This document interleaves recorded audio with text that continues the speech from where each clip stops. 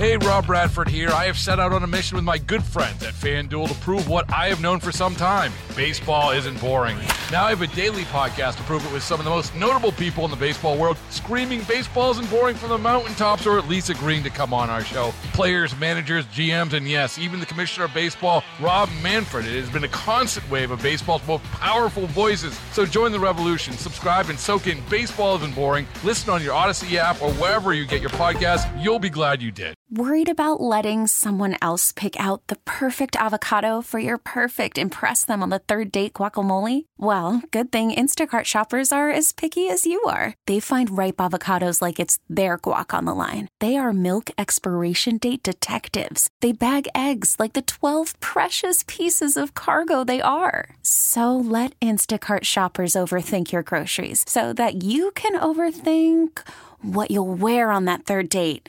Download the Instacart app to get free delivery on your first 3 orders while supplies last. Minimum $10 per order. Additional terms apply. This is a KDKA radio time capsule. Now, the CEO and president of the Heinz History Center, Andy Masek.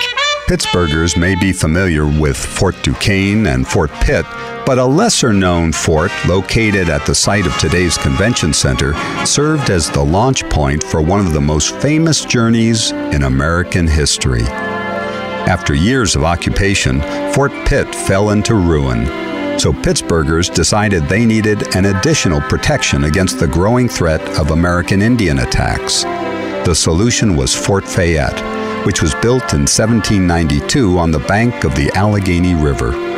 The fort was named in honor of Marquis de Lafayette, who had served under George Washington during the American Revolution.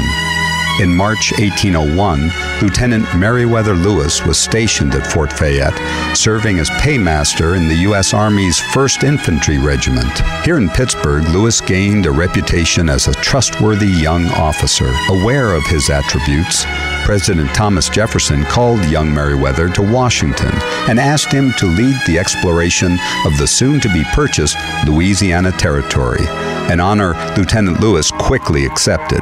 After training and equipping in Philadelphia and Harper's Ferry, Lewis chose Pittsburgh as the point from which he would begin his transcontinental exploration. In July 1803, Lewis lodged at Fort Fayette while overseeing the construction of a 55-foot keelboat and making final preparations for his journey. Pittsburgh was truly the gateway to the West when Lewis shoved off in August 1803. A decade later, the fort served as a supply base during the War of 1812. Congress approved the sale of Fort Fayette in 1813, and the money earned from the sale of the land eventually helped to fund the construction of the Allegheny Arsenal in Lawrenceville. But that's a story for another time.